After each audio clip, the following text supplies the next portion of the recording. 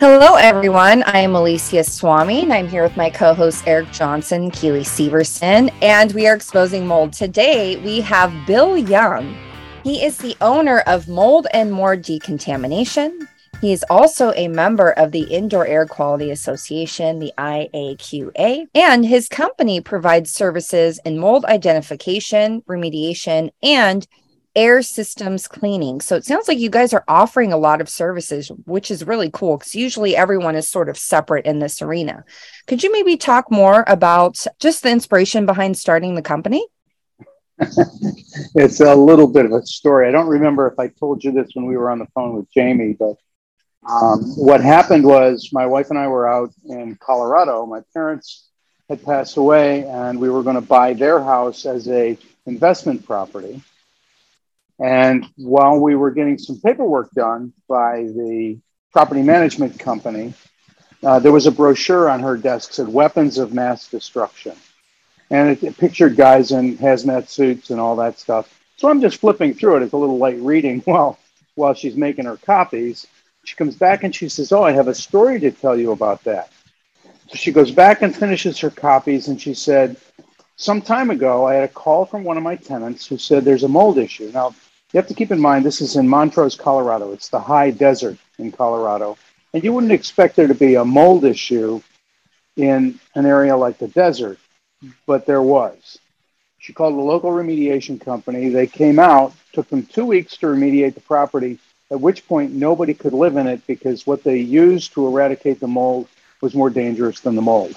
Then they ended up turning that into a $250,000 pad in the desert because they had to tear the house down. Subsequent to that, she gets a call from another tenant who says, "I was just rearranging the furniture in my son's bedroom, and on the wall behind the dresser, the shape of the dresser, it's all covered with mold." So she went over, she's thinking the whole time, "I can't lose another house. This can't happen. It's killing my inventory. What am I going to do?" She gets over there. Sure enough, that's exactly what it is. Turned out in that particular property, and I don't know if you're familiar with this, but in the desert in Colorado, you generally don't run air conditioning systems because it's already dry enough. But you do run what's called a swamp cooler. And you add moisture to the air so that there's now something to evaporate and cool things off. Well, they improperly installed the swamp cooler up in the attic, and it had leaked. And in the meantime, the former owner had the house re-sided, and whoever re-sided it didn't consider ventilation. And so as a result of that, the attic was full of mold, which then eventually made its way down the walls to the son's bedroom. So she does an internet search. She catches up with a guy up in Denver, Colorado, and he says, "Well, I'll be down this weekend. We'll take care of it." So the whole week goes by, and she's thinking, it took the other guys 2 weeks to destroy a property. How's this guy going to do it in a weekend? But he gets down there Friday afternoon. He gets the keys. He said, "Okay, I'll take a look around. Come back on Sunday. I'll give you the keys back, and you can put the house back together, whatever needs to be done, and move forward from there." So they go through the whole thing. He has to take out some drywall, obviously, because the drywall is covered with paper on both sides. And then up in the attic, had to remove some insulation. They had to repair the swamp cooler. All this stuff happened over the weekend. She comes back Sunday afternoon. He hands her the keys back, says, "You've got to replace drywall. You've got to replace insulation. You do want to get that swamp cooler corrected so that it ventilates, and you want the attic to be able to ventilate because it's pumping moisture into that space. And we make our houses out of wood and paper, so it's a giant food source." And then he says, "And by the way, you shouldn't have torn that other house down. I could have neutralized the chemicals they used to get rid of the mold." Well, that's what piqued my interest. Anything that could take care of something on both the chemical spectrum and the biological sounded interesting to me. And at the time, we were working with a lot of investors on the East Coast. This is in the run-up to really what was the housing boom, when eventually it ends up in 2008 with the economic collapse. But we were working with investors, and we thought this might be a viable way to decrease their overhead in renovating and reselling houses.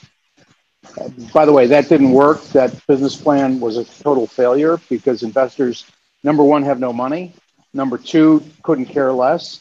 And number three, just wouldn't get involved with taking care of the mold. They'd much rather cover it up. But it did open the door to a number of other avenues, which eventually led us to a physician in the Philadelphia area who was mold sensitive. Not only was she mold sensitive, her son was also mold sensitive. And they had a family-owned property that they were renting out portions of to different tenants, renting rooms and things like that. And she couldn't walk into the kitchen in that house without wearing a chem suit, a full face respirator, and nitrile gloves. We went over and she explained to me that they had had one remediation done. There was clear evidence of Stachybotrys mold. And I don't know if you're familiar with this, but Stachybotrys doesn't produce the standard moldy odor, the musty odor that we recognize as mold. If you run into volumes of it, it tends to smell more like a dirty aquarium. It's got a real nasty marshland kind of odor to it. And or maybe a kitty litter box that's been sitting around for a while. And when I went over and did the investigation, certainly the crawl space that they had remediated was full of Stachybotrys mold because that's what it smelled like. And then it turned out the kitchen ceiling, which was not really a vaulted ceiling, it was an addition off the back of the house. Well, the flashing on that had failed. So they ended up with moisture in that ceiling cavity where there was very limited ventilation. And of course, fiberglass insulation holds moisture. It's hydrophilic. And so that moisture gets into the fiberglass. It doesn't get absorbed, but it gets adsorbed. And it holds the droplets, keeps that space moist for a prolonged period, which of course is, again, houses are made out of wood and paper. When we got done with her remediation, she was standing in the kitchen and called me on her cell phone. No full face respirator, no Tyvek suit, no chem suit, no nitrile gloves. And she was doing fine standing right in the kitchen, which was the predominant area. So that really got us into working closely with physicians and patients who were having difficulty with that. Ann Corson, unfortunately, right now is in bad health because of a series of things that happened to her. But we've now picked up probably half a dozen to a dozen different physicians who refer us because it's been beneficial for their clients. So that's kind of a capsule view of mold and more. The other things that we do aero sealing. So after we clean and sanitize the ductwork, for all of our mold clients that are sensitive, we usually include cleaning and decontaminating the HVAC system. And then we recommend that they seal their ducts because one of the problems is ducts. If you ever see duct tape around a duct, you can bet that it's not sealed because duct tape does nothing to seal ducts. They should really change the name of it. But we can actually seal the ducts from the inside. So what we do is we aerosolize vinyl acetate that goes through the ductwork, finds the holes, seals the holes, but doesn't coat anything else. And that way you're not getting dust, dirt, mold spores, whatever is in the wall cavity or in the joist bay where the ducts are passing through, because they'll not only blow that dust loose, they'll act as a venturi and pull that into the ductwork, and you're already past the filter. So it ends up going into the environment and increases the exposure potential. In most American homes, the problem too is that the returns are simply stud bays or joist bays. And those are never really sealed, and you're always pulling dirt in from the adjacent bay because of pressure changes. Or you're aerosolizing it because that pressure change has increased the pressure in a given bay, and now it's blown it out through other areas. So we do aero sealing, and then we also do what's called aero barrier, primarily for new construction. And what that does is it actually seals the building envelope so that you have less air exchange from the outside. We get a lot of pollutants from outside.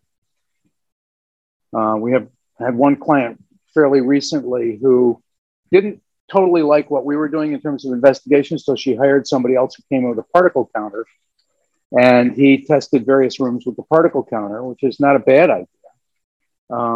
but she came up with like 4 million particles per cubic meter, according to this report. And then I started looking at the micron size, and she thought that was all mold. And I said, no. I said, what you've got are pollutants from the exterior. I said, you've got ash from exhaust fumes. You've got all kinds of outside material that's coming in because of leaks around windows or in the framing. And I can tell that because the particle size is down below 2.5. If you're down below 2.5, bacteria are coming in. You're getting soot and dust from the exterior. And those are, when they get down that small, then they're just going right into your system. That passes right into the blood. Yeah. What would you then tell her? I mean, if the problem is the outdoor air, what sort of recommendation would you then make?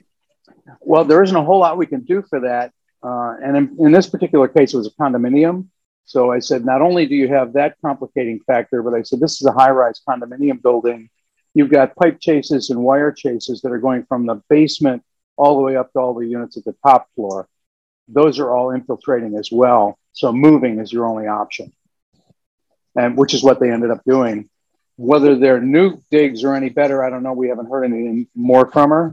I'm not sure she was happy about the fact that I said, you have actually, based on your particle counter readings, the mold spore counts, assuming that anything that is 3 microns or larger is a mold spore, you don't have a whole lot of mold there. And that was what we found with our regular testing there too. I mean, we did surface testing, we did air quality testing. Now, I don't necessarily trust spore traps, but they are a quick and efficient tool for a snapshot. I do trust surface samples, bulk samples, dust samples that come off. We often use Hertz Me 2 test for evaluation. And I said, based on what I'm seeing here, I don't see a huge mold issue, but I do see that there's some infiltration from the outside coming into the building.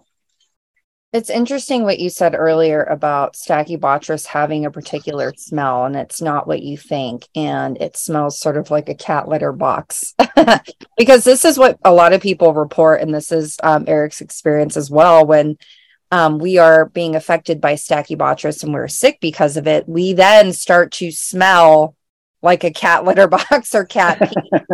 So it's really interesting that not only is it in a home, but when we sweat it out, you are smelling that same stench that you're smelling in the home. Yeah. Yeah. We often will have people that what brings us in initially is that they'll go away for a weekend. While they've been living in the house, they didn't notice the odor. They go away for the weekend, they come back and walk in their front door, and all of a sudden they're getting overwhelmed with this odor that they can't identify. And it's because it's been trapped. There's been no movement in the house. The fact that houses like to be occupied. Cars like to be driven, planes like to be flown, boats like to be boated. But in a house, we need to move in that house because that moves some of the air. And I think we talked about the fact that we're very much like Pigpen in a Peanuts cartoon.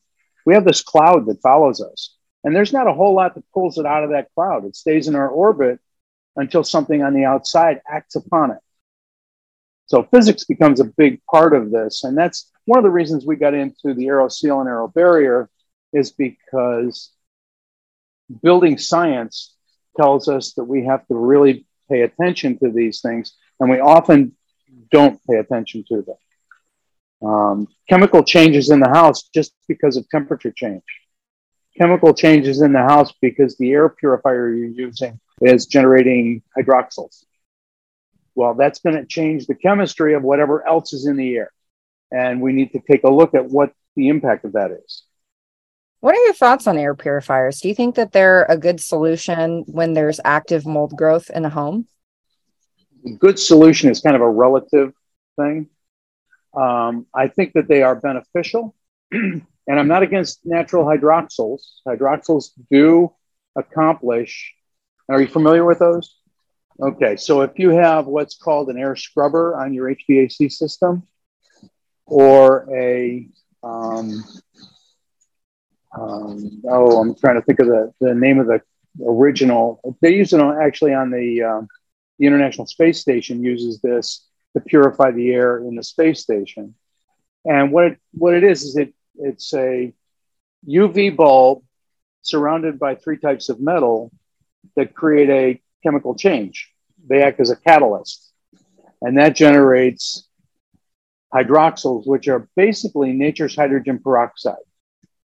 So as the sun passes through the atmosphere, nature generates natural hydroxyls that I think, and nobody's ever verified this, but I think it helps keep down the bacterial load, the viral load, and the fungal load so that we can survive. Because if the fungus takes over, we're done. If I can just throw in that one of those metals is titanium dioxide nanoparticles. And I'm not familiar with that, so if you want to enlighten me, because I'm always looking for more information. Oh, well, it actually started out with this coating used to disinfect and deodorize kitty litter boxes. You know, they covered back to the kitty litter. Yeah, they actually put a UV light in a kitty litter box and coated the cover of this litter box with these metals, including titanium dioxide, which is activated and becomes more reactive and puts out these hydroxyl radicals, which supposedly kills everything in the litter box and removes the smell.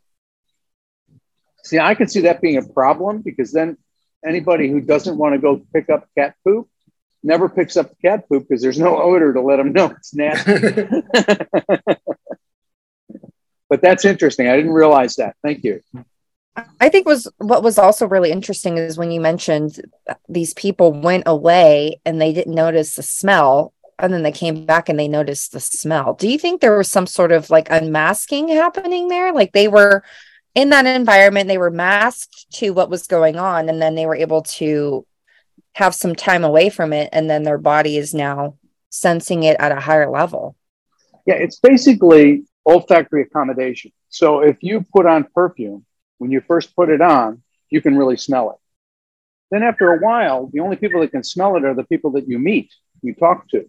Why? Because it's a new odor for them. Their olfactory system picks it up. So we accommodate to those things. And our system finally says, okay, I've got that information. I don't need to keep that information in my memory banks, as it were. I can just reject. I don't have to worry about that. It's already been cataloged. We survive in our environment. Otherwise, odors would be persistent. We'd always smell them. Some odors are persistent, but things like this, what I found in COVID, during the COVID pandemic, people who hadn't noticed issues in their house suddenly had to spend a lot of time in their house. And as a result, they found the water leaks that they had. They found the mold growth that they didn't know was there because they hadn't looked around, and all of a sudden it was drawing their attention to it. All of those things popped out during COVID because people were now trapped in their homes. And we had a number of remediations that we had to do where the moisture source was actually their HVAC ductwork during the air conditioning season, when the duct was getting cool and the humidity level in the basement was still high enough for it to condense. And that's all the moisture that was needed. It didn't need anything else. And some of those, it was high levels of Stachybotrys because it was persistent. Stachybotrys likes a lot of moisture, 80 to 90% moisture, not 100%. You get to 100% and mold won't grow. But you get it up to the 80, 90% and recognize that drywall comes with Stachybotrys mold spores embedded in it at the time of manufacture. Not intentionally, but they show up. So a couple of years ago, I picked up a book called Never Home Alone. And it was really referring to the insects and mites and other things that are part of our residential setting that under normal circumstances, being exposed to those isn't particularly problematic, but we tend to be such clean freaks in many ways that our system reacts strongly to them.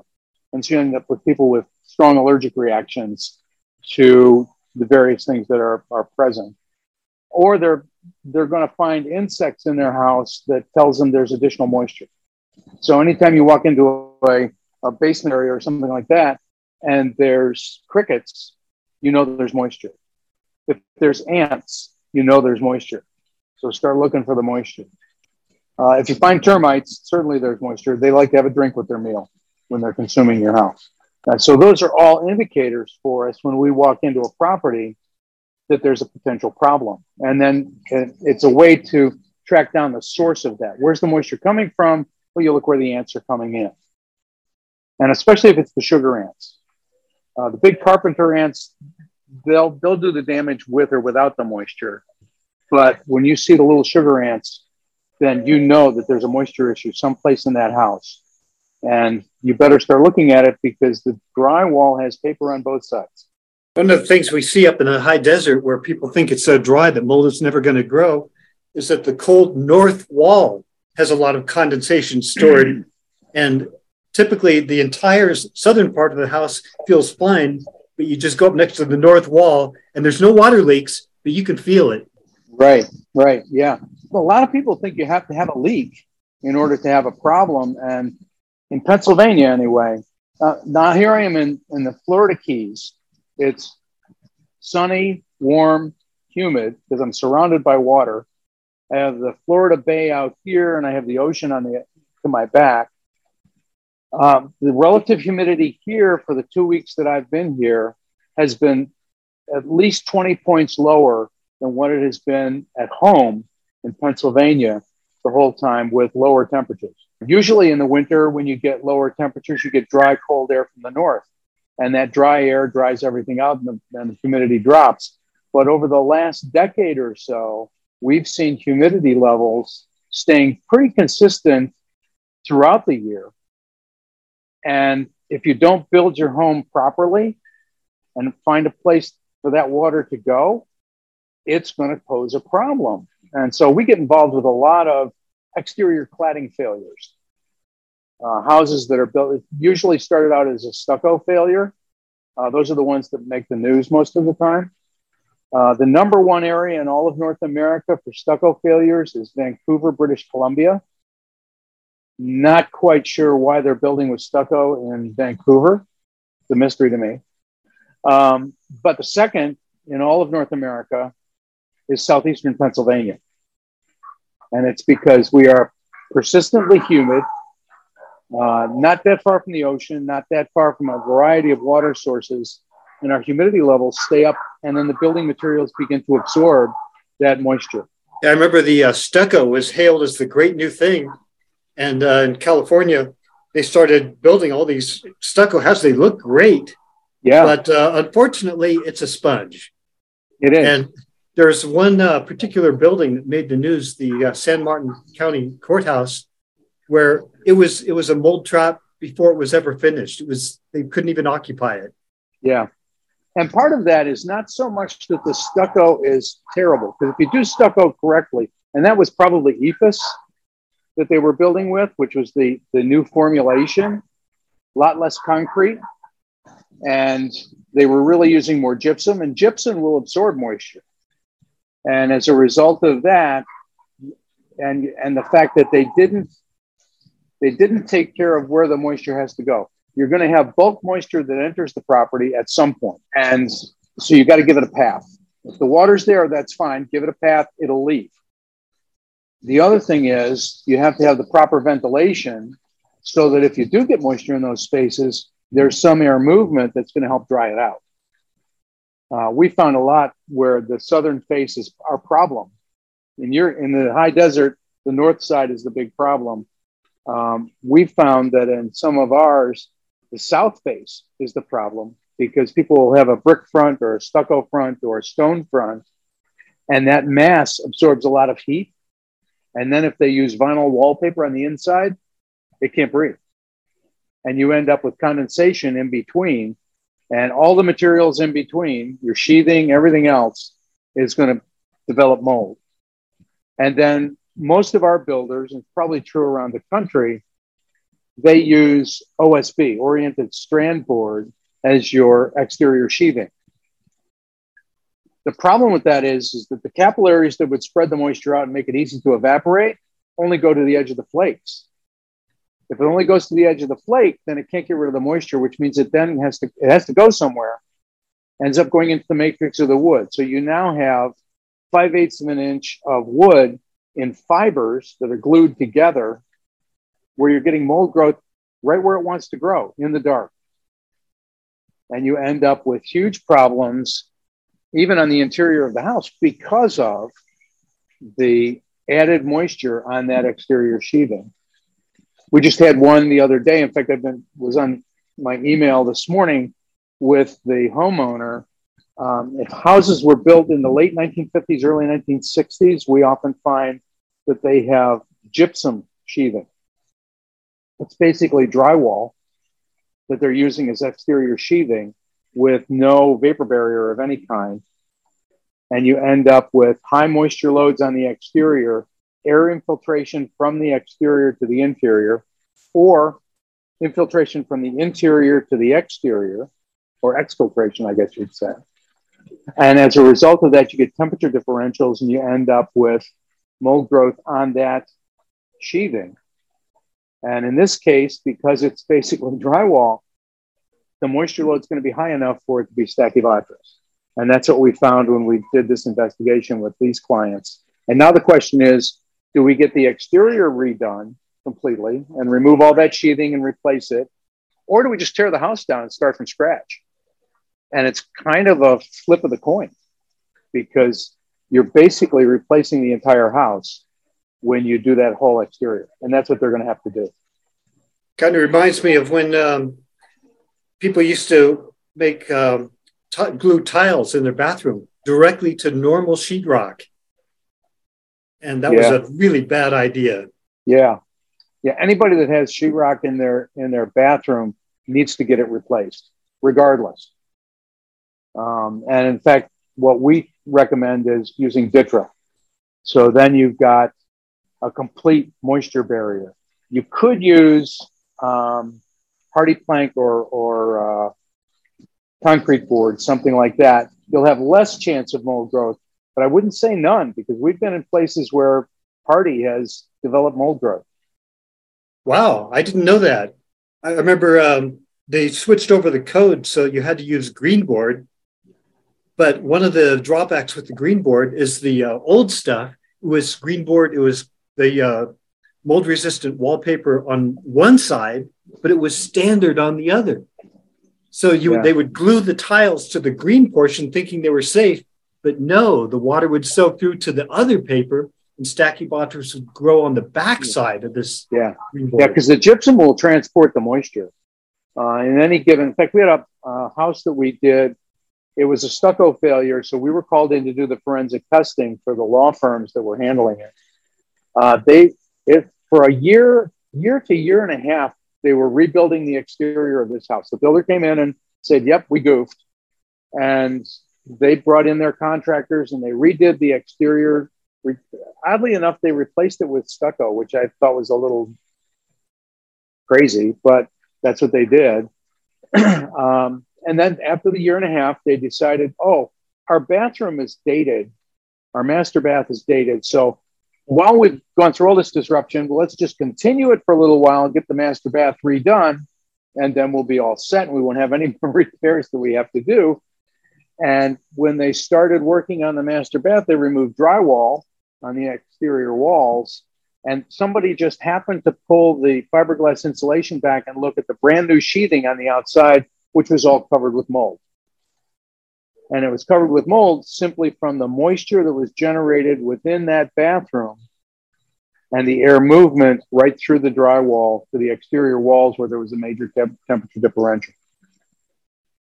Boy, this is tricky, and I've always lived in a really dry climate.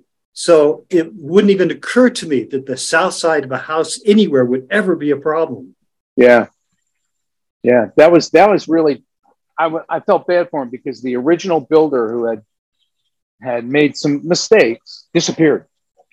And so the homeowner was a second homeowner and they were saddled with a $250,000 remediation of the exterior of the house. And that didn't count the work we had to do on the inside because they had used vinyl wallpaper. And so pass the word. So a number of builders that we work with now have right in their contract that you can't use vinyl wallpaper in your house. I want to switch gears and talk about IntelliGuard. So I reached out to the company, and you are a vendor of IntelliGuard, and you also use their products. And we were trying to see if it would be useful for the hypersensitive people, us, where we can feel minute amounts of contamination. And Keely can definitely speak to her experience, but maybe you can give a little bit more information on this product that you guys are using for decontaminating a home. Well, just to give you an idea of the history of it, it was originally developed following the sarin gas attack in Tokyo, where Shunrikyo, a cult in Tokyo, decided to make a statement. And what they did is they brought into the subway system canisters of sarin gas and then released it on the subway. Number of people died from it. Not everybody. Many people were sickened by it. They managed to stop the train, get people off. But our U.S. government looked at that as a national security issue and said, if this happened on any of our mass transit, we'd be in trouble because we can neutralize the gas. But the stuff we're using to neutralize the gas is not exactly healthy for people. And so in high traffic public places, we need something that is going to be, number one, effective against both biological threats and chemical threats. And we need something that's going to be inherently biodegradable so that we're not leaving something behind that's going to create toxicity. And so they challenged Sandia National Laboratories to produce this. The first iteration came out in the 90s, was used predominantly in Iraq because of Saddam Hussein's use of chemical weapons. And in fact, they think, at least there's some speculation, that one of the things that Saddam Hussein did was harness the power of trichothecene toxins and then found a way to aerosolize them. And so what they would find is that periodically their alarm systems would go off for a chemical threat, but then when they would come in with their more robust testing equipment, it was gone, which meant one of two things. Either it didn't actually exist and they were false alarms off of their walking around alarm system, or it was dissipating, like it was passing through, you'd be exposed, and then it would move on with the air. A number of troops came back with what they called Gulf War syndrome. And those guys would exhibit symptoms like what you experience. They're exposed to the toxin, their exposure is sufficient that they're having this cascade of events, and none of the symptoms follow a diagnostic chart. So, of course, our medical system said, well, if it doesn't follow the diagnostic chart, they're gold, because these are mostly men, and men don't generally complain about much of anything. We just say, yeah, we'll work through it. And they would sit there and say, these guys are just trying to be gold bricks. They're just trying to get a pension from the federal government. They're just trying to rip off the taxpayer. Until finally enough volume of this was happening that it started to look more like Agent Orange than a scam. And then they started looking into it, and they think what they got exposed to was trichothecene toxins, which would then accumulate in the system. And if you were going to weaponize a mold toxin, that's the one you weaponize, because it does nerve damage, liver damage, kidney damage. I mean, it's an awesome, powerful toxin generated by something that most of the time you can't see, which is, I think, fascinating. So they asked Sandia Laboratories to come up with something that could control both of these things. And Sandia started their experimentation. The first iteration was called DF100. But it didn't kill weaponized anthrax fast enough. They needed something that was going to be faster and much more effective. And they were looking for a 7-log kill on weaponized anthrax. So they went back and retooled it. They changed the surfactants a little bit, which gives it longer dwell time. And that's really the key. So if you remember during the coronavirus pandemic, I would walk into a grocery store and they'd have these poor kids out there with their wipes wiping the handles of the shopping carts because that's going to stop COVID.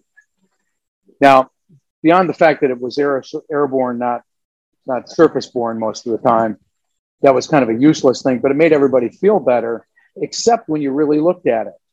They wiped it off with the towelette or whatever, or sprayed something on it and wiped it off. But all they did was move whatever it was from one side of the thing to the other. There was no dwell time. Even Clorox bleach has right on their label, 10 minutes, it has to stay moist. Well, nobody lets Clorox bleach stay moist for 10 minutes. We can barely do it for a minute. That's just too long a period of time. And so without the dwell time, you don't have the kill rate. So what this does is the surfactant keeps it in place for a longer period of time. It evaporates more slowly. We can apply it as a foam, a liquid, or a fog. It's a cationic product, so it's positively charged, which means bacteria and viruses are all negatively charged. Fungus is negatively charged, so it attracts them, even if they're airborne. And then destroys it, goes in, penetrates through the spore coating if it hits a spore. And then the hydrogen peroxide can act on the biological inside. It has a third part component, which generates a little bit of peracetic acid when it's mixed with the other components.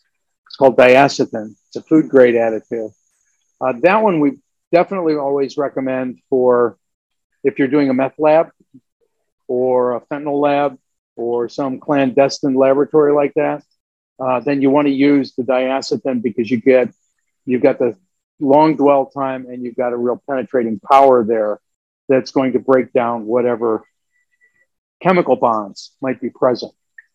And we have studies that show that it breaks the methamphetamine down even in the dry-walled walls where it's been absorbed into its basic elements, none of which are toxic.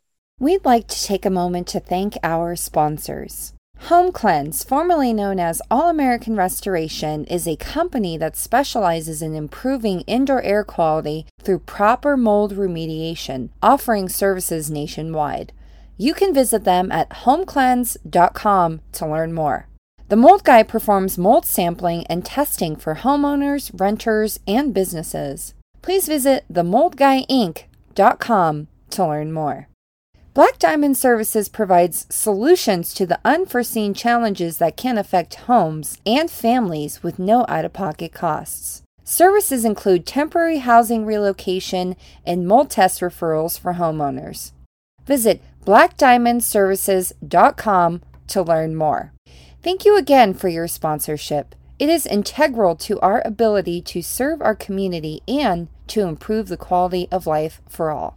If I can just interject something here, I take people on a mold history tour to some of the early sick buildings where Stachybotrys was found.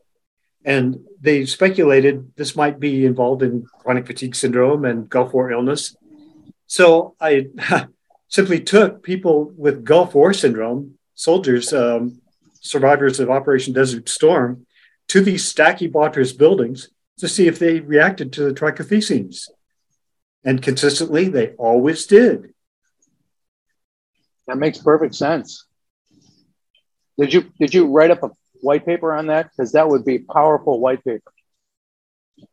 Yeah, I've written it in a number of places, not a white paper, not a position statement. I was trying to get the assistance of researchers to work with me on that, and they absolutely refused to do so.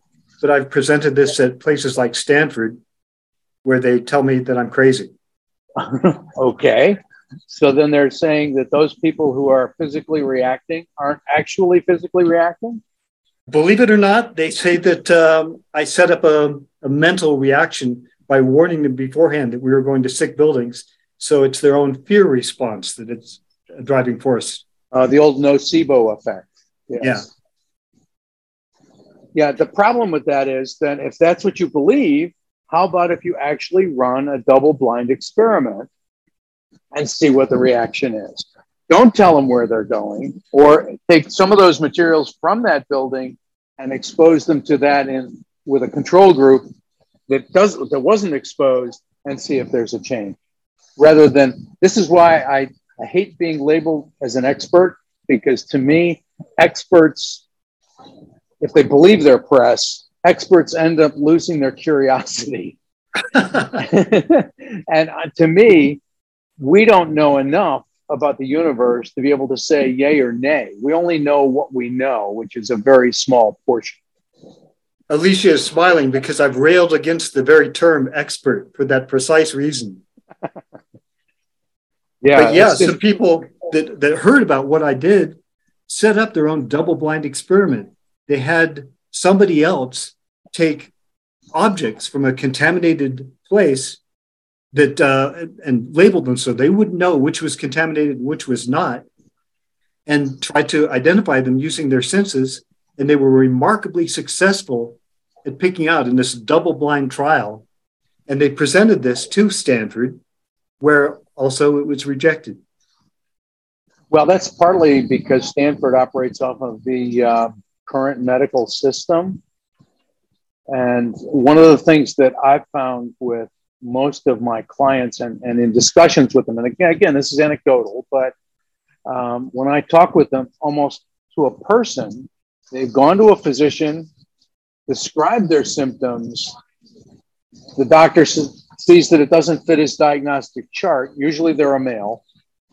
And they say, well, it doesn't fit the chart. Therefore, it's all in your head or it's your hormones, as though males have no hormones, right? And so you end up with a lot of frustrated people who they're feeling something and you're totally discounting that feeling. They're experiencing something. It's not just my feelings are hurt or something. There's a physiological change in their system and you're discounting it. And they are generally angry, and they're angry for two reasons. One, it's cost them a lot of money to get that diagnosis because most of the doctors they go to don't take insurance. And I always tell them, we have to find you a holistic physician, because if a DO might pick it up, because doctors of osteopathic medicine tend to be more open to total physiological response, systemic response.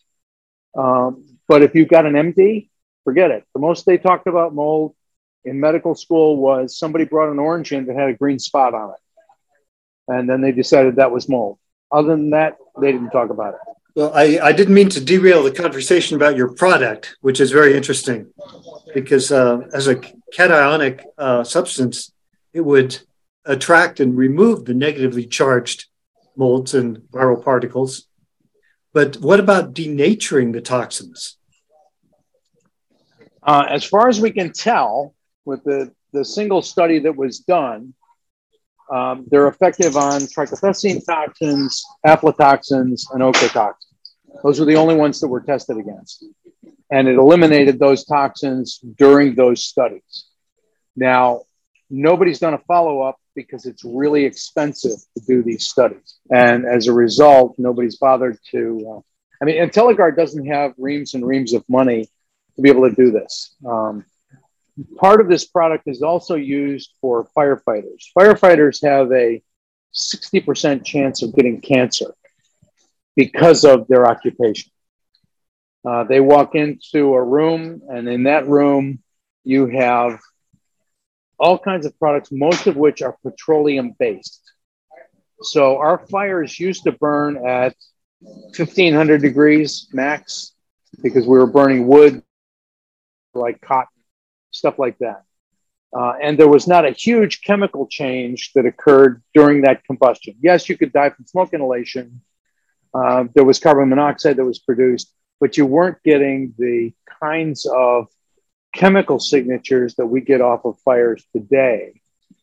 It's not unusual to have a great deal of sodium cyanide show up at the scene of a fire, and it can range out from the building, whatever is burning, to the people surrounding it. In fact, we had in Rhode Island a few years ago, they had a fire in a local pub, and their alarms were going off on the pumper truck on the street for cyanide that was coming out of the fire.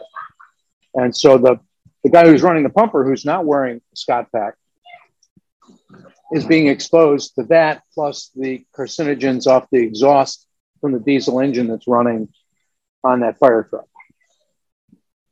So what we came up with was the same product. It's Easy Decon, but it doesn't have the Easy Decon label because it's an EPA thing. If you're killing biologicals, then they have to approve it as a pesticide. So when the federal government uses it, it's always Easy Decon because they don't differentiate, they don't care. When it's being used by remediators, then we have to use Easy Decon. If you're remediating properties where it was used as a meth lab, then it's a different EPA label. And because of the difference in the label, the cost drops dramatically. And we've dealt with this. So what we came up with was a product called Dolphin Decon, which refers to putting on firefighters' gear and taking it off. And it just got UL approval that actually exceeds the NFPA 1851 standards for chemical removal at the scene. So as they walk out of the fire, we bring them into a caution area. We foam them with this because they've got all their gear on. So we foam them and then have two guys who are in respirators remove that gear, bag it, and we can reduce their chemical exposure significantly. Otherwise, the gear will off-gas those same chemicals for up to 96 hours. So if you think that most firefighters in the vast majority of communities across the country are volunteers. These are guys who on the weekend or all week work a job, and then on the weekend they're fighting fires, and they take their gear and throw it in the back of their minivan, or they throw it in the back of their car, and their kids get in the car. Well, that's just a sealed box that all this gas is coming into. That means your kids are getting exposed to it. And you'd be amazed at the particulate that follows firefighters. They did a study, I'd have to find the link for it, but they did a study that showed firefighters who were exposed to a powder that then fluoresces when you hit it with a black light. They were going home playing catch with their kids 8 hours after they left the fire station. They had showered and went back home, and they were throwing the football with their kids in the backyard. The football was covered with the powder. Their kids were covered with the powder. They were exposed to this particulate, which would be the same as the soot that's on their turnout gear. Fortunately for us, we got an education from Dr. Antonietta Gotti, the nanopathology researcher. So we got a description of how these nanoparticles, these volatile particulates can chase you around. Yeah. Yeah.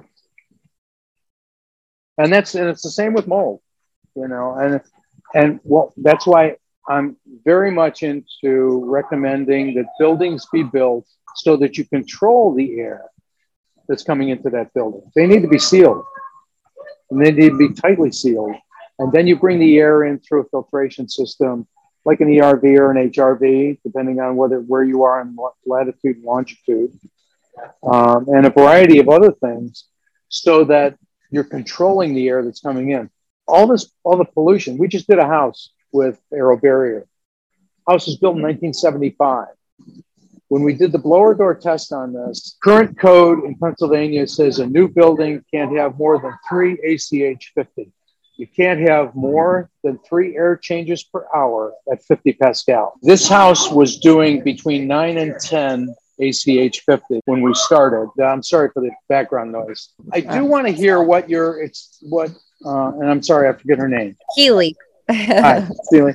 I did want to hear your experience with the product. Well, first I want to say thank you so much for helping us arrange to get that to me. That was really awesome. And it came at a really important time for me. It really helped me. Is it okay if I explain a little bit about my sensitivities to kind of set some context? Okay.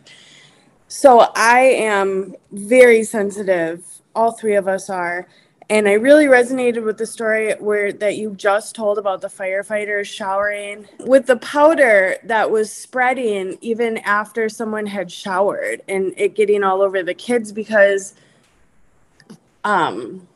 I am so sensitive, and it feels like some of my exposures are actually coming like third and fourth party like that, where it's like something can be on an item or on a person that comes into my house, and then I can react to that item very strongly, or that item can touch my kids and then I feel it on them, or it touches my kids and then they're in their beds and then I feel it in their bedding. And a lot of that has been happening. I have exposure sources that I have not been able to get on top of. One of the exposure sources is that my oldest child is in a middle school that's so moldy and contaminated that I can't tolerate his school clothes to come inside of our house, and they can't be washed with anything. Another exposure that I was having a really hard time with was one of our cars that we have now since gotten rid of in the last 2 weeks. But before then, any clothing that was worn inside that car was like radioactive to me. And even if my husband wore the clothing, then I couldn't tolerate him. So there's all these things coming into my house where I'm feeling like I'm bombarded from every area, and it's spreading in this invisible way, and it's getting on everything. Okay. So that's kind of what I've been dealing with, on top of being somebody who's so sensitive that I would be reacting to the invisible powder that no one else can see on the item. So that was kind of the context in which the cleaning products arrived to my home. And I had already made the decision. I am so freaking done replacing all of this bedding and laundry and clothing, because I had basically resorted to just being in disposable clothing, because this stuff was spreading onto everything and nothing that I was washing it with was getting it off. And it was such a problem. So the first thing I did was I washed everyone's bedding, because I was to the point where I was walking in my kids' room, in my room, and I was reacting just from what I could feel in the bedding. And it's happened so many times, and I've replaced it so many times, and it spreads consistently that I'm just done replacing it. It doesn't do anything. It just contaminates later. So I washed the bedding, and I realized, I will say, for my sensitivity, it does not remove 100% of what was in the bedding, but it absolutely makes the blankets tolerable. So I can wash the bedding, and then I can go into their room and I don't feel it in their room anymore. And they can sleep in their beds without them feeling like they're reacting to it, because my kids are also so sensitive where they'll say their beds aren't comfortable for them because they're reacting. And so I would say the bedding probably didn't clear 100%, but for us to even get it to the point that we can use it and we don't feel like we have to replace it just to get a little piece from our reactions, that actually was a really big improvement, because we hadn't been able to use anything that would even get it off really that much. The other thing that changed for me since you sent this is I'm no longer having to be in like disposable clothing. So like I said, I was having so many source points of things getting cross-contaminated that I couldn't keep on top of it, that clothes would just go bad after a couple wears to where I would just give up on it and I couldn't save it. I haven't had to get rid of any clothing because I've been able to wash them. So I did recently discover a source point that I did not know about, and that is a window that has been causing a lot of reactions. I only bring that up to say some of the contamination I've been feeling might have also been from that source point. But I emphasize my sensitivity in all of the ways things are cross-contaminating, because that's a sensitive issue for people who are canaries like me. And in a time of increased sensitivity, I would say it did improve my ability to function. And that is a really big statement coming from someone like me, because I'm the one who's always telling everyone else that they're lying for saying something works when it doesn't work for my level of sensitivity.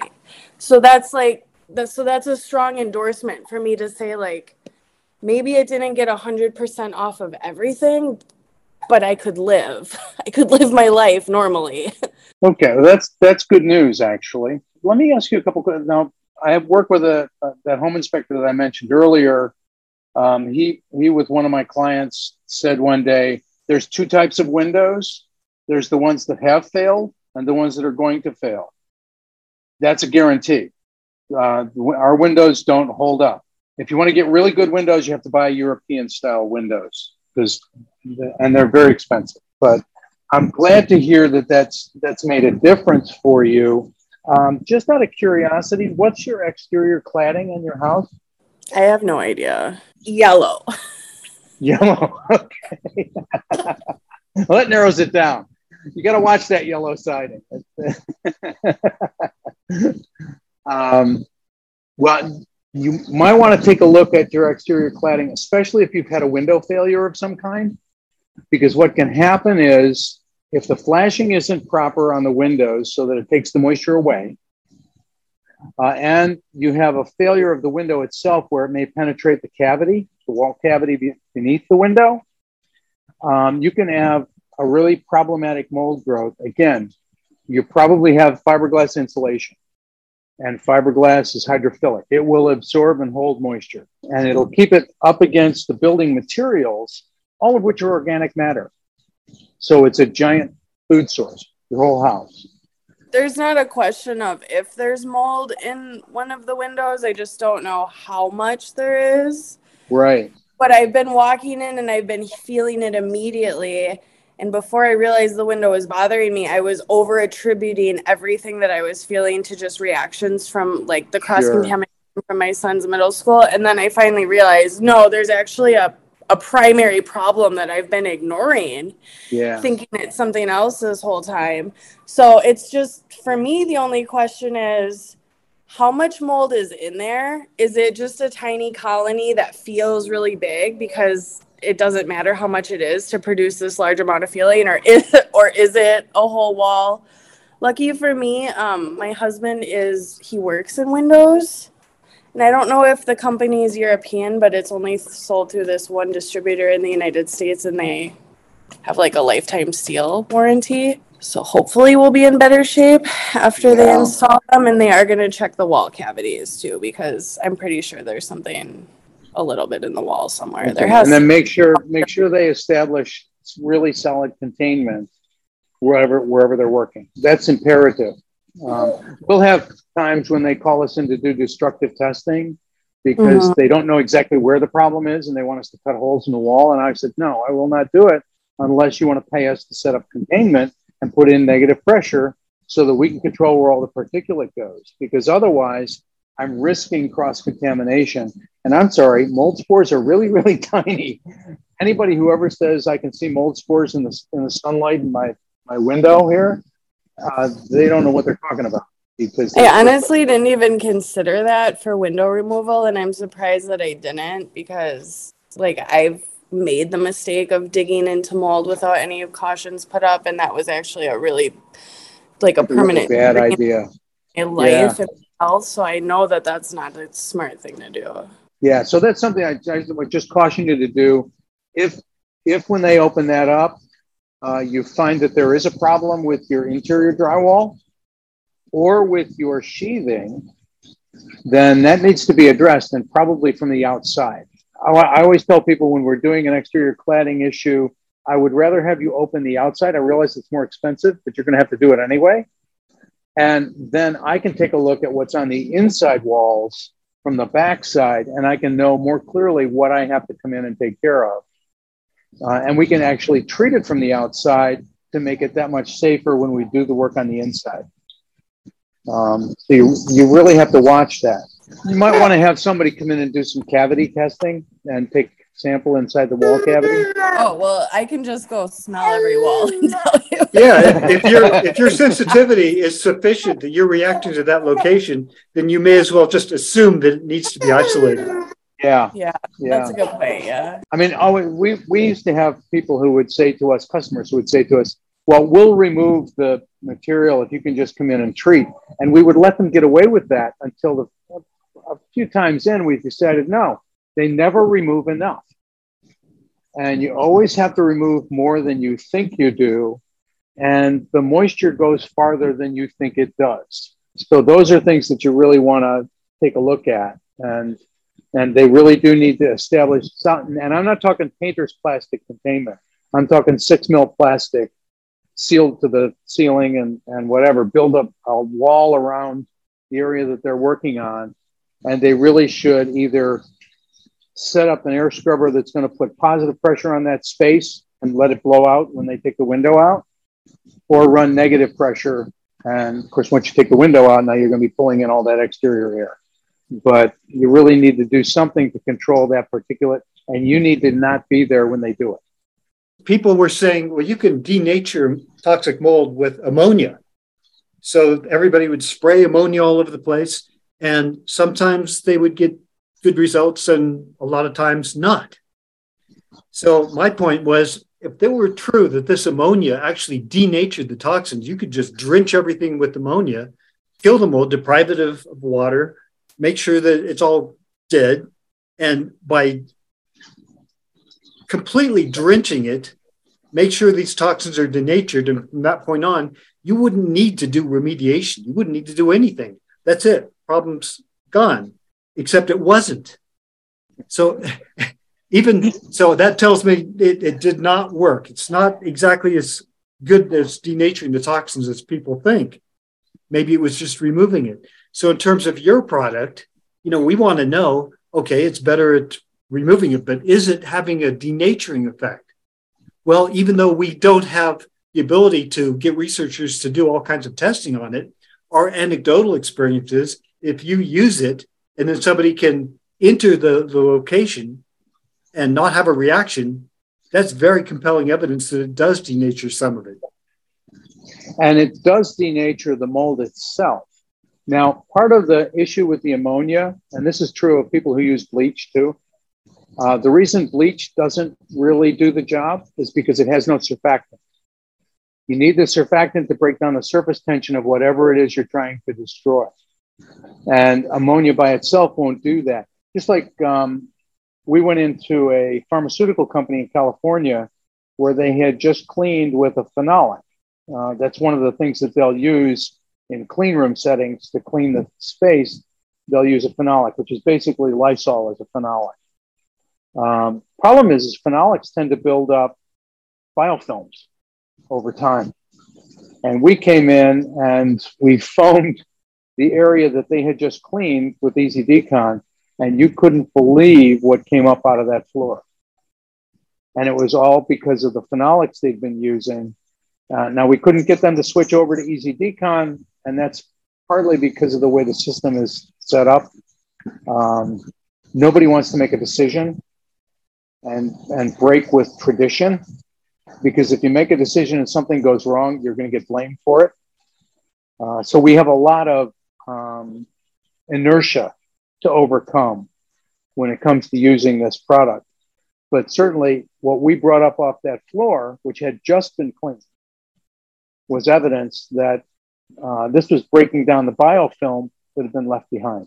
Well, the concept behind ammonia is that the epoxide ring circular structure of a mycotoxin, which is held together by its molecular bonds, only retains its shape as long as the structure is intact.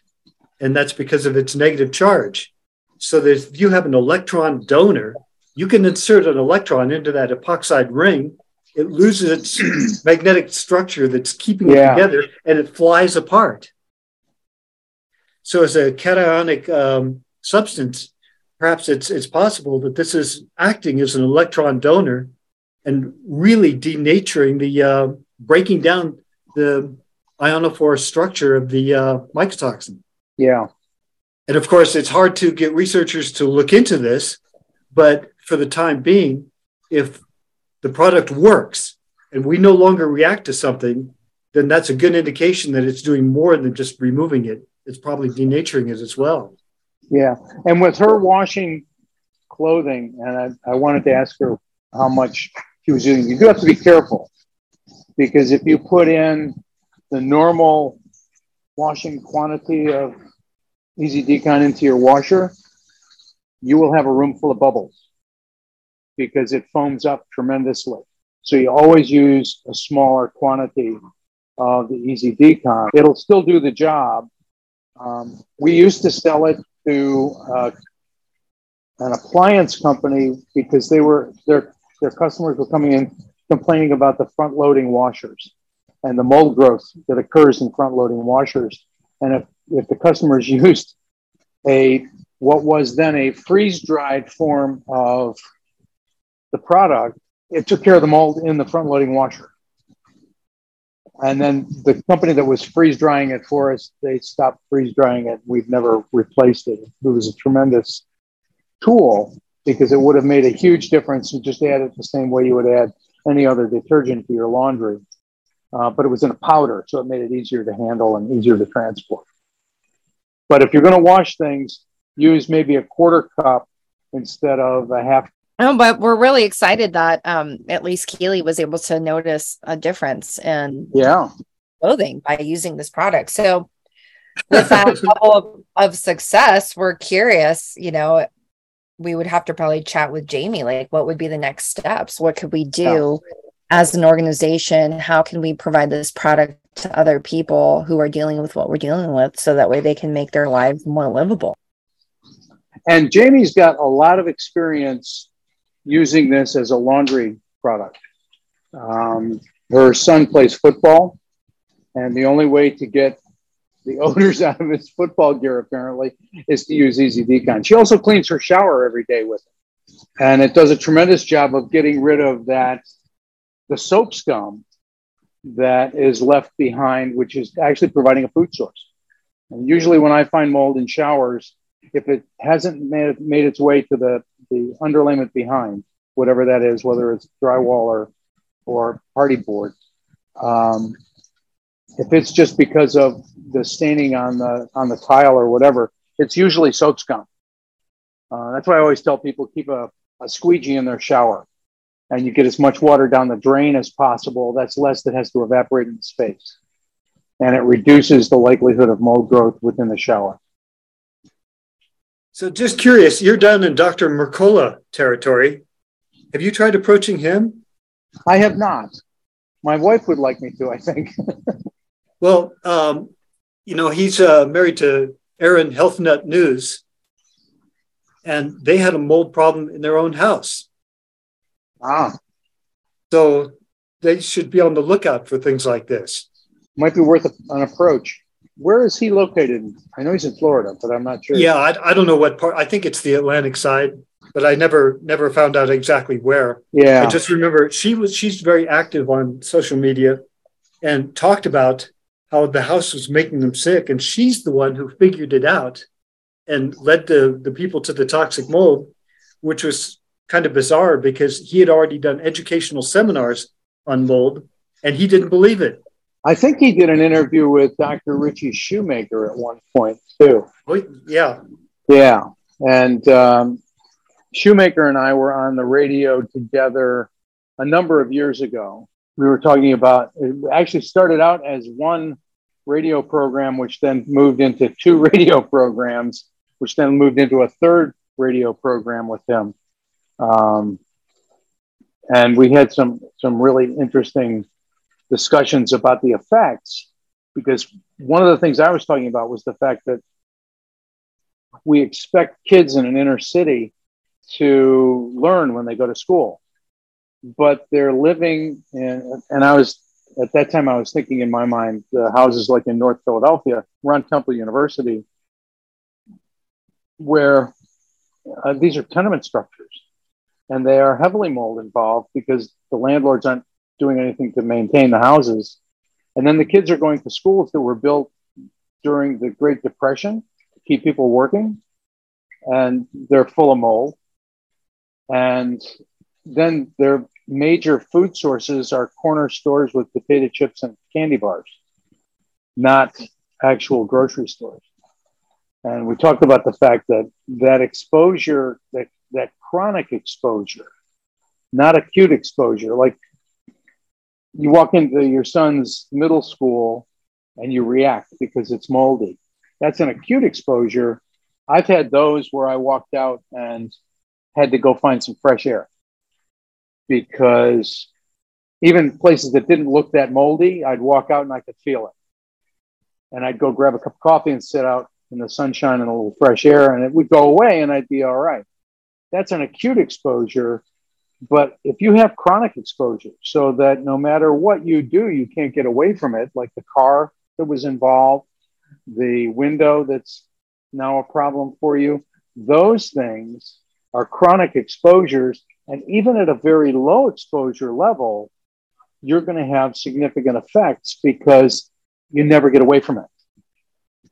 And that's really a critical piece. There's a big difference. And we don't do a lot of studies, even with chemical exposures, on chronic exposure. We look at acute exposure.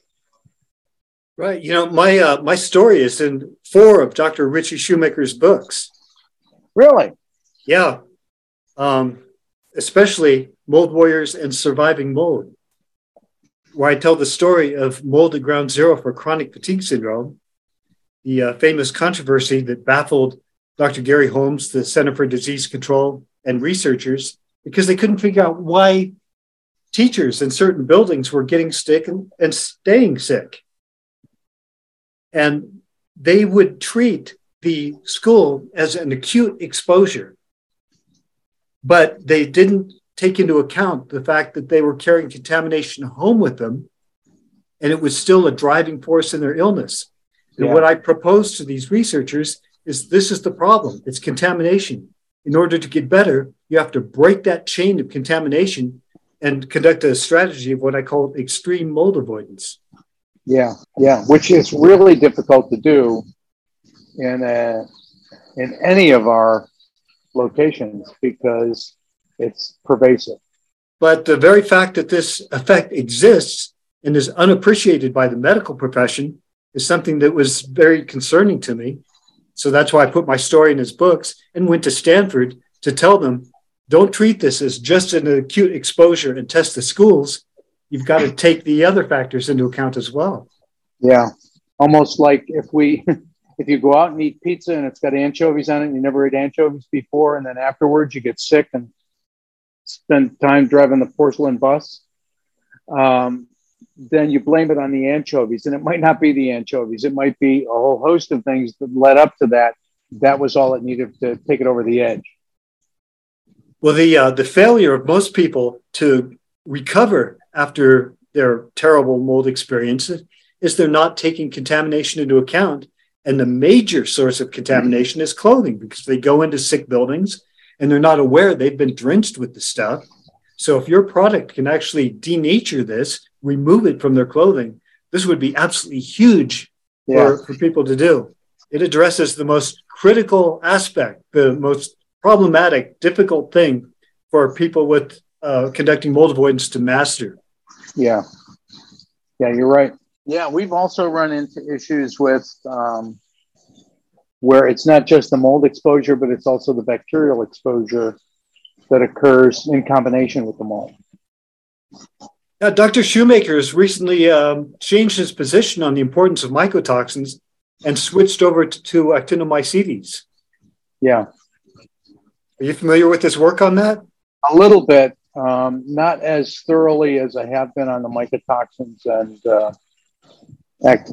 things like that. But many of our clients have actually switched labs for their testing to Envirobiomics, which also tests for actinos and the bacterial load that's present as well.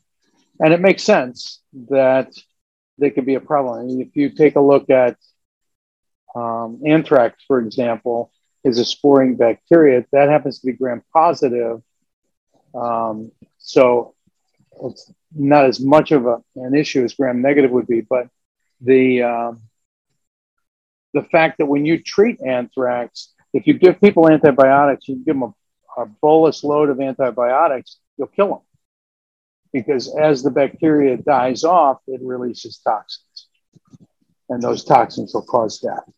And what we don't know is how many other instances of that occur within nature, where whatever's in the background also, as you start to destroy whatever the pathogen is, does that then release a toxin and do damage further during the treatment process? Well, you brought up Stachybotrys on a number of occasions here.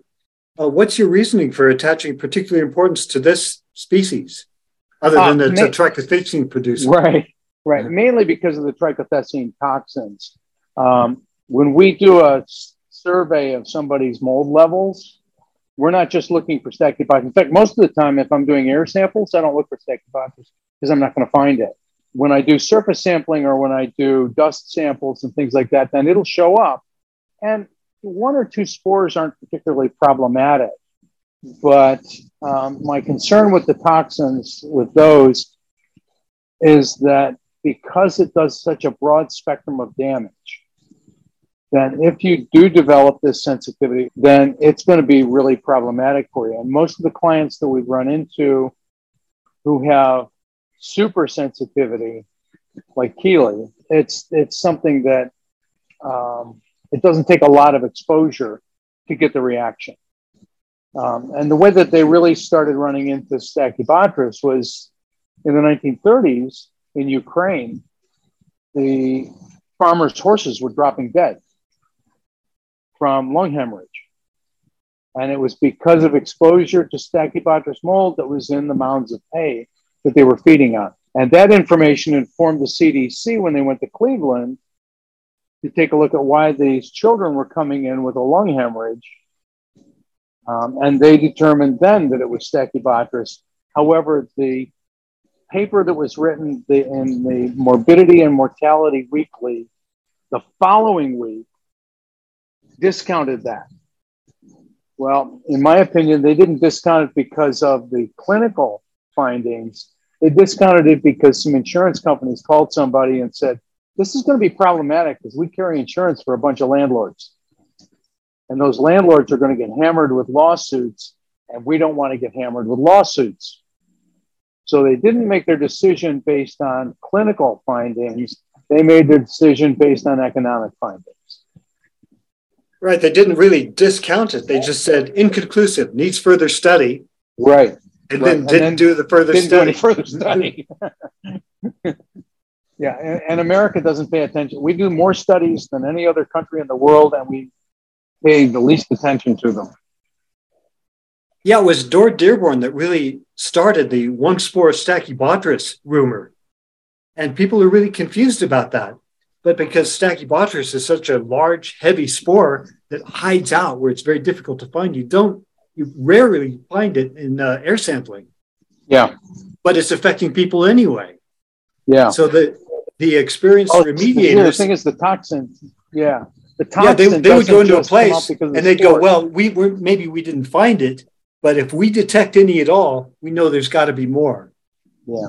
The other place where we tend to find it because it's such a wet, sticky mold, and the spore is so large that it doesn't generally go airborne. But when we do get it in airborne samples, it's usually because somebody had a bunch of boxes packed in their basement on the floor, and then they decided to move them out so they could sell the house. And so they picked the boxes up and carried them all through the house, picked them out, and that aerosoled all those spores that were on the bottom.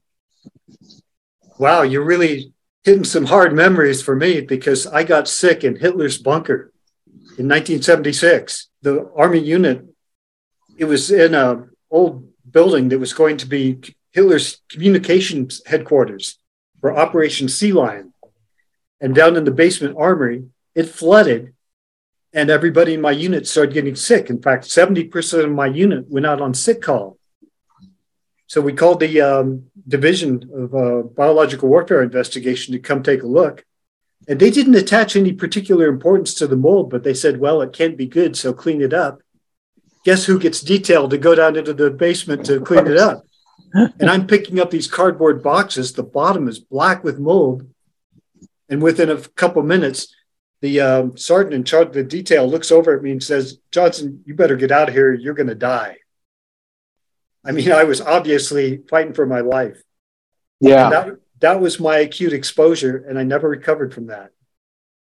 And we've had some instances, like I had one, I don't know if you're familiar with the Philadelphia Main Line, but it's one of the wealthiest areas in the country. And what happens there is some of the older families have an estate.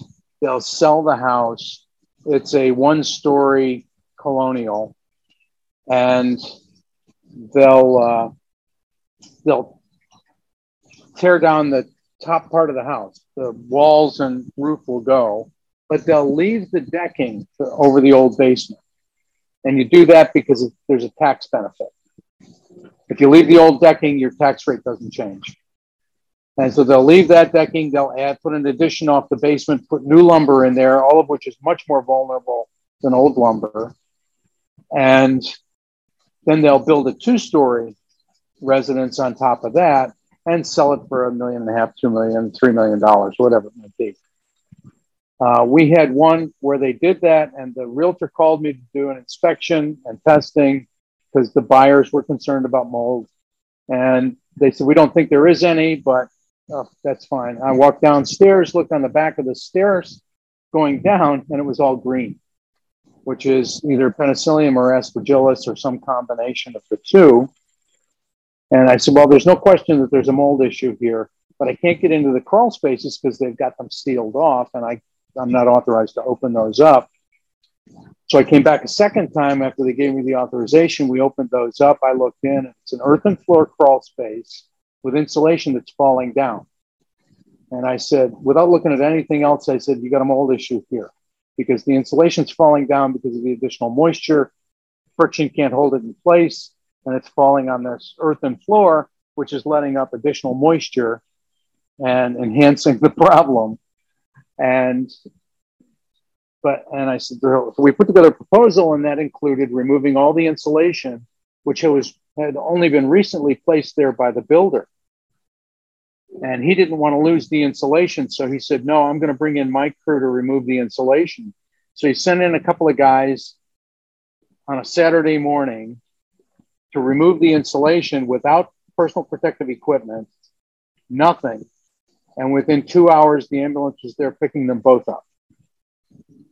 And they both had to be admitted to the hospital for an extended period because of mold exposure and fiber exposure from the fiberglass insulation. What an incredible story. Well, thank you so much, Bill. I feel like we've gone beyond the time frame we usually allot for these interviews.